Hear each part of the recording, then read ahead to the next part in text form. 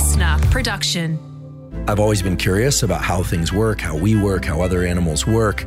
And that was the spark for me. A Life of Greatness listeners, I have some big news on the podcast this week.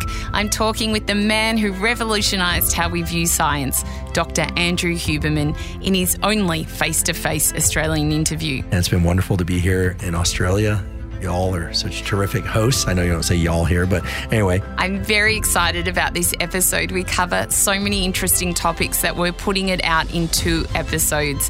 Andrew shares practical advice that could truly change your life. If one can make a better, clearly safe choice, why risk the potentially unsafe choice? This is an interview you don't want to miss. No supplement, no food, no social engagement, no caffeine, no nothing can do all of that.